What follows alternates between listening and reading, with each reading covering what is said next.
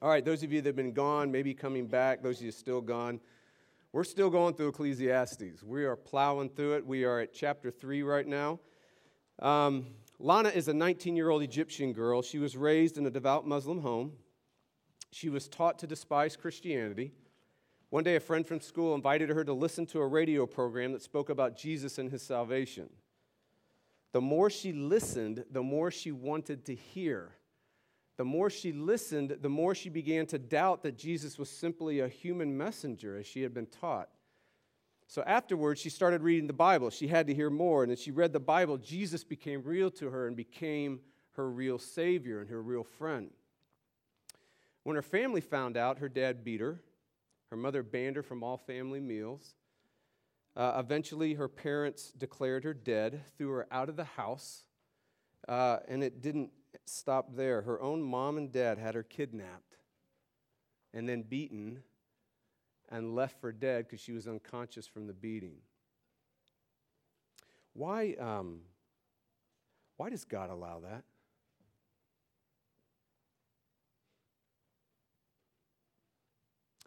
Why does God allow evil like that to happen? Why does God allow the poor to get poorer, widows and orphans to be abused, disease and freak accidents to take loved ones away? Why does God allow unjust laws,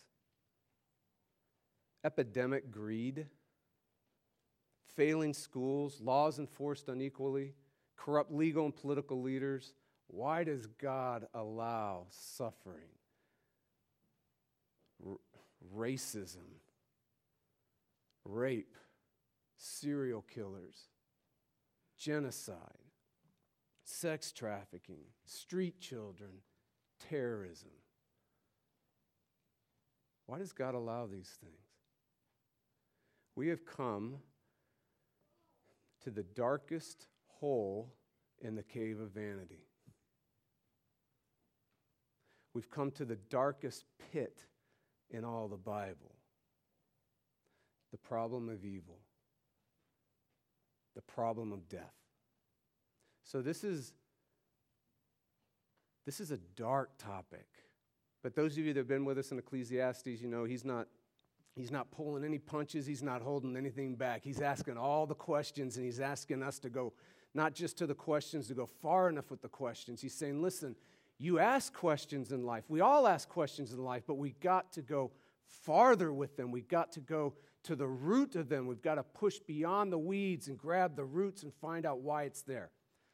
So please stand for the hearing of God's word. We're going to look at the problem of evil and death today.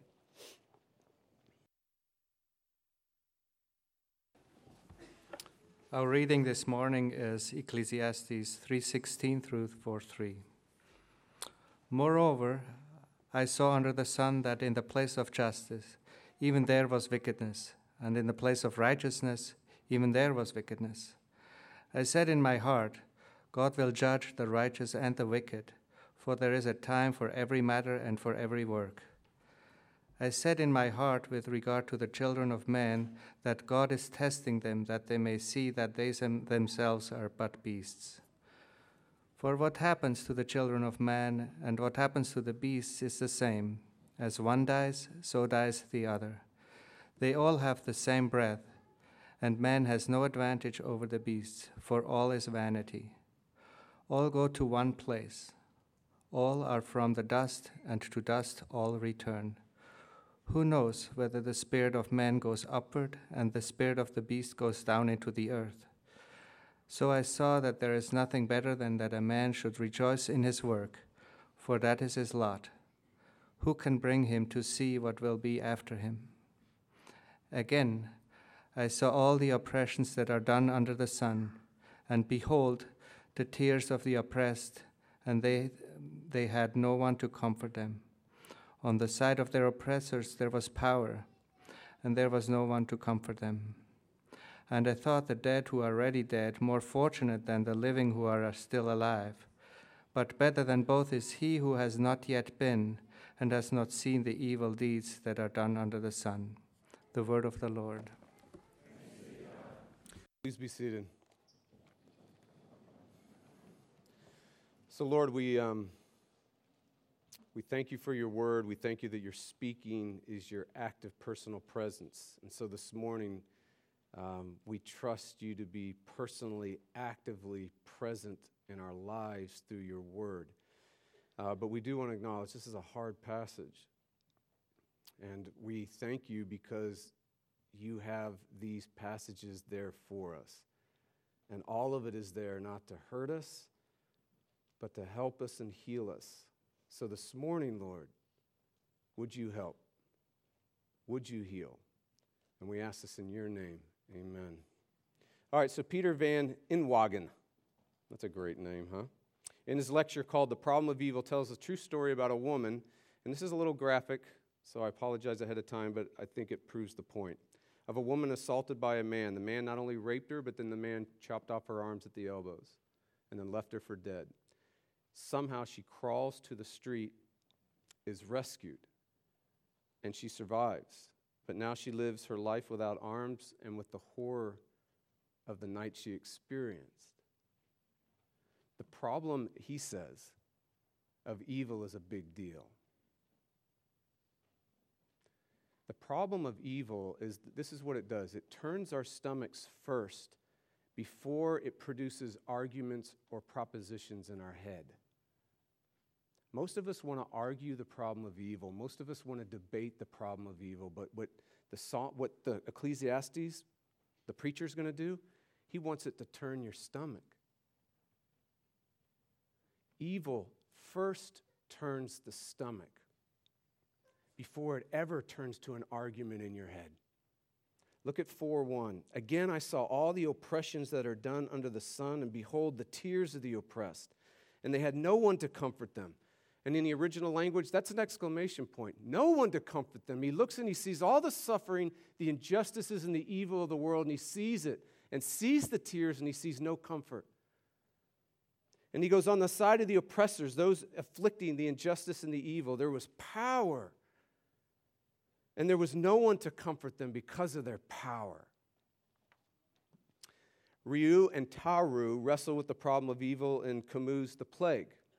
So Ryu says, since the order of the world is shaped by death, mightn't it be better for God if we refuse to believe in him and struggle with all our might against death without raising our eyes toward the heaven where he sits in silence? And Taru nods and says, yes, but your victories will never be lasting. That's all. Ryu's face darkened. Yes, I know that, but it's no reason for giving up the struggle. And Taru responds, no reason, I agree. Only I now can picture what this plague must mean for you. A never-ending defeat. The problem of death is a big deal. It is a never-ending defeat. And there is absolutely nothing that anyone in the history of the world can do about it. 3:19, the preacher says, for what happens to the children of man and what happens to the beasts is the same. As one dies, so dies the other. They all have the same breath, and man has no advantage over the beasts, for all is vanity. All go to one place, all are from dust, and to dust all return. For some, the problem of evil and death drives them away from God. One theologian writes, evil can make God implausible. Evil can make God unreal to a human heart, he writes.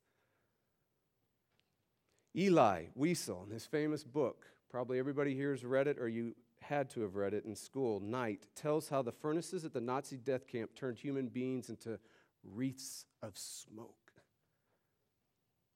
And he describes how the fires of those furnaces not only devastated him, but destroyed his belief in God, caused him to walk away from God. Here's what he says. Never shall I forget those flames which consumed my faith forever. Never shall I forget those moments which murdered my God and my soul and turned my dreams to dust. For others, the problem of evil and death drives them toward God. For some, it drives them away. For others, it drives them toward. J. Christian Becker is a former professor at Princeton Theological Seminary. He tells how his experiences at a Nazi death camp and the sights of the horrendous evil and suffering that he saw, and then his eventual escape, and then being on the run and constant hiding and constant fear drove him to Jesus and his salvation, and drove him to be a Christian theologian, where he writes this book, Suffering and Hope, The Biblical Vision and the Human Predicament. Andrea Palpit Daly was a missionary kid in Kenya. And as a missionary kid, she was exposed to more evil, more death, more darkness than most children in Western countries. So by the time she was a teenager, she began to question and doubt God's goodness. By the time she was in her 20s, she completely rejected Christianity altogether. But years later, she eventually came back to Jesus. Why? This is what she says. When people ask me what drove me out the doors of the church and then what brought me back, my answer to both questions is the same. I left the church in part because I was mad at God about human suffering and injustice. I came back to the church because of that same struggle. I realized that I couldn't even talk about justice without standing inside a God framework. In a naturalistic worldview, a parentless orphan in the slums of Nairobi can only be explained in terms of survival of the fittest. We're all just animals slumming it in a godless world, fighting for space and resources. The idea of justice, you have to talk about objective morality. And talk about objective morality, you have to talk about God, end quote. The problem of evil and death only exists because a good God made a good world. Outside a good God making a good world, there is no problem with evil and death. There's only slumming it in a godless society as we fight for whatever space and resources are left. Outside a good God making a good world, everything is meaningless.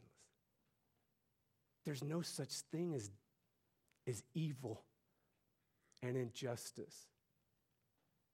So the mere fact that we have a problem with evil and death proves the existence of a good God who made a good world. You should have a problem. I should have a problem with evil and death. There is only a problem with evil and death because there's a good world made by a good God. This is why the preacher has such a problem with it. This is why we do. When Dr. Martin Luther King was in Birmingham jail because of racial evil and injustice, he writes a letter and he says, if there is no higher divine law that defines what justice is, there's no way to tell what particular human experience and what particular human behavior is just or not. Nietzsche, when he heard about a natural disaster that destroyed Java, an island in Indonesia, he wrote in 1883, 200,000 wiped out at a stroke. How magnificent. Keller, responding to that, wrote, Nietzsche was relentless in his logic. He kept to his logic, right? He wrote, because there is, he said, no God, all value judgments are arbitrary. All definitions of justice are just the results of your culture or your temperament. Every human being should have a problem with evil and death because a good God made a good world. So why doesn't God do something about it? I think that's our problem, right? Why doesn't God do something about it? The preacher in the whole Bible says he does. Look at verse 17. I said in my heart, God will judge the righteous and the wicked, for there's a time for every matter and for every work. So in other words, the preacher is saying, and the Bible says throughout all the scriptures, God will set things right. God will end all evil and injustice and suffering. God will heal all things. Everything sad will come untrue. So there is a time for justice according to Ecclesiastes and according to the Bible. God does not overlook evil and injustice. He's not indifferent to evil and injustice. He hates evil and injustice. He hates it. He destroys it. He heals it. Ecclesiastes and the rest of the Bible calls that time final judgment. Gandalf and the hobbits and the elves in Middle Earth, they call it at the end of all things, that time at the end of all things. So why does God wait? Why is there a delay? I mean, everything inside us, when we see evil and injustice that we see on, whether it's on the TV or we know people, we scream for justice. Everything inside us calls out for it. So why is there a delay? Why does God wait to destroy evil and heal everything? Why? Well, verse 17, he tells us there is a time for justice. So there is a time coming. Verse 18 gives us one reason why he delays. Now, for God, there might be 5 reasons, there might be 10 reasons, there might be 20, there might be 3. But right here in this passage, he wants you and me to know one reason. There's one reason he wants you to know about. There might be lots of reasons that he's like, you're never going to know about. Those belong to me. Those belong to the intra-Trinitarian communion and communication. That belongs to the realities of the deepest secrets and counsel of God himself. And he says, you're never going to know those reasons. But this reason, I want you to know. I want you to know one reason why I delay. I want you to know one reason why I don't destroy evil on the spot and heal everything on the spot right now.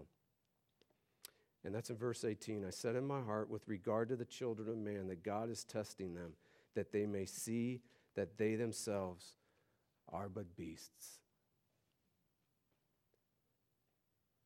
According to Ecclesiastes, God is delaying the time of justice so that you and I see, I'm a beast. The Apostle Paul, if he was here in the New Testament, they would write it this way. They'd say, so we would see that there is no one righteous, no one just, no one not evil, no one, not one.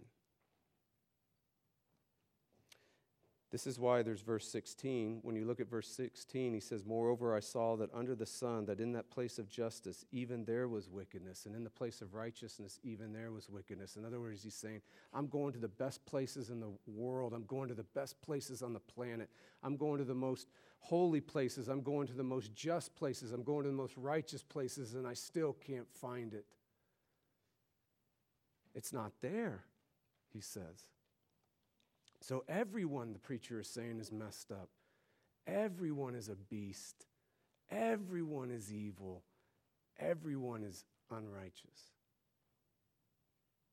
And God wants all of us to see that.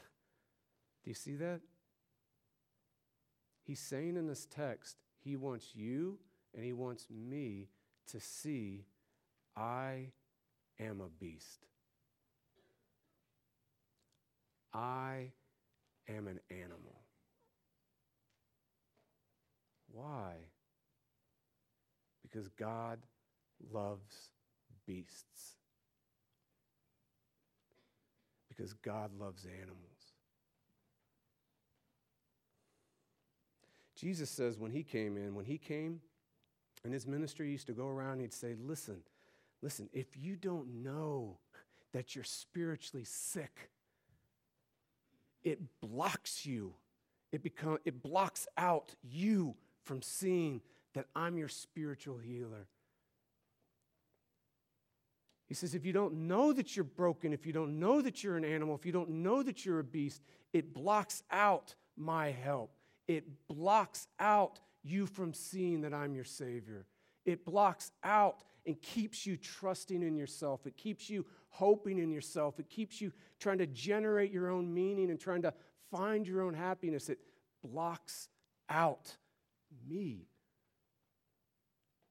The most loving, the most compassionate, the most gracious thing God can do to help you and me is to show us that we need him. To show us that his Savior is the Savior of beasts. Luther says it this way, and we're going to look at it next week on our confession. Thesis 18 of the Heidelberg Disputation. It is certain that man must utterly despair of his own ability before he's prepared to receive the grace of God. Remember we said that Ecclesiastes gives you an understanding of yourself so that you have a deeper understanding of the grace of God. Those two always go together. The degree to which you have a proper understanding of yourself is a degree to which you actually experience the grace of God. The degree to which you have a proper experience of the world that's out there that's fallen and wrecked is the degree to which you actually experience the grace of God in your life. It is so important for you and I to experience the grace of God that God is committed to helping you see that we need it.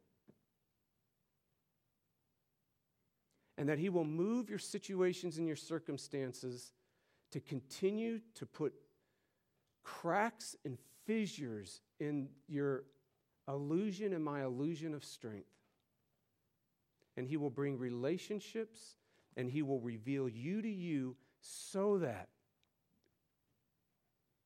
you need him. So that his power, Paul would say, can be made perfect in your weakness. He is so committed to you being weak because he wants you to be strong in him alone. In fact, Paul says, listen, he talks to the church in Corinthians, he says, listen, God's weakness is stronger than your best strength.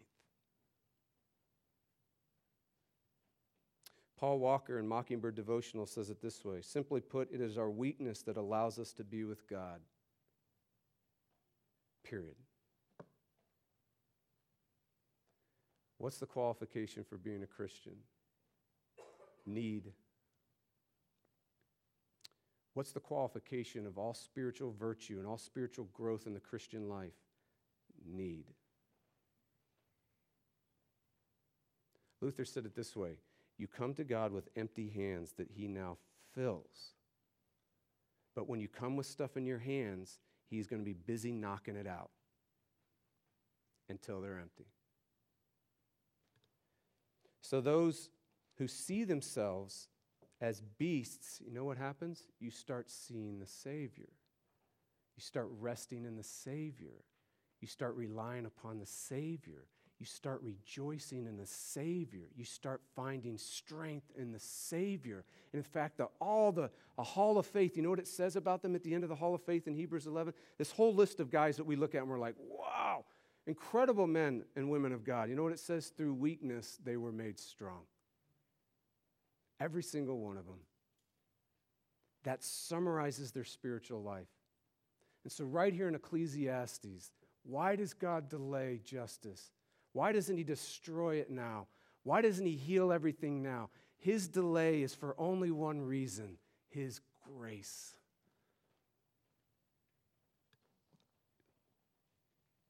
It's because of beasts like you and me that he delays. Ancient church fathers, a guy named Olympiodorus, he wrote in his commentary on Ecclesiastes, so this is back in probably the 300s, 400s. He wrote on Ecclesiastes on this passage, and he said that the preacher is instructing us through enigmas, and that means he's instructing us through contradictions. He's instructing us through paradoxes. He's instructing us through mysteries. Ecclesiastes, he says, guides us to the other life. And you got to ask, well, what's the other life? So then when Philip Ryken studied this passage and wrote a commentary on it, he used to be the pastor at 10th Presbyterian in Philadelphia, he came across Olympiodorus' commentary instructing us through contradictions and mysteries, and he says, that's right. And so the question is how? And he says this, he says, in verse 21 and 22, there are questions. There are questions that the preacher asks that appear like the preacher doesn't know the answer to. But he's asking questions that the rest of the Bible will eventually answer. Who knows, verse 21 says. Who can bring this about Verse 22 says, and Ryken says, anyone who wants to know what will happen after death should ask Jesus, because he's been to the other side. When Jesus was brought to the place of justice, there was no justice for him. There was no one to speak in his defense, no one to rescue him from the deadly cross, and no one to comfort him in his tears. In other words, Jesus becomes, verse 1 of chapter 4, he becomes the oppressed that the preacher laments about. He becomes the oppressed that is broken and beaten with tears, and no one comforts him. He was laid in the dust of death, but Jesus did not stay dead. On the third day, he rose again. This is why we can be absolutely certain of eternal life. It is because Jesus brought life out of death. End quote. Jesus is the ultimate answer to the problem of evil. How? Because God himself is not a spectator of evil and injustice and pain and suffering. God himself became the ultimate victim of it. The ultimate victim of evil. The ultimate victim of injustice. The ultimate sufferer. Also, he not only became the ultimate victor, God himself, victim of it, he took on himself all the beastliness and animalness and evil and injustice of you and me upon himself on the whole planet so that we wouldn't. So he could heal all things. Samuel Wilkerson was a war correspondent during the Civil War, and he wrote for the New York Times, and he was at the Battle of Gettysburg, which was the largest battle fought on North American soil. The last great battle of the Civil War, some 51,000 died. Just kind of put this in perspective. The total number of American deaths in the Vietnam War from 1967 to 1975 was 58. So in one battle, 51,000 died. Surveying the carnage, Wilkerson finds the body of his own son, who was fighting for the Union side. And overwhelmed by grief and kneeling beside his son, he writes an article for the New York Times on that battle, and this is what he says. "Oh, you dead who at Gettysburg have baptized with your blood the second birth of freedom in America, how you are to be envied. I rise from a grave whose set clay I have passionately kissed, and I look up and see Christ spanning this battlefield with his feet and reaching fraternally and lovingly up to heaven. His right hand opens the gates of paradise. With his left, he beckons those mutilated, bloody, swollen forms to ascend." Jesus' death is not only the ultimate answer to the problem of evil, his resurrection is the ultimate hope to anyone and all who suffer, who experience evil, and are ravaged by injustice. Why? Because evil and death do not win. The resurrection says Jesus does. The resurrection says death is destroyed. The resurrection says evil has an end game. The resurrection says one day everything will be healed. One day all things will be made new. Healing does come. One day every sad thing comes untrue. Oh Lord, we thank you for your word. We thank you for Ecclesiastes. We thank you for a tough book.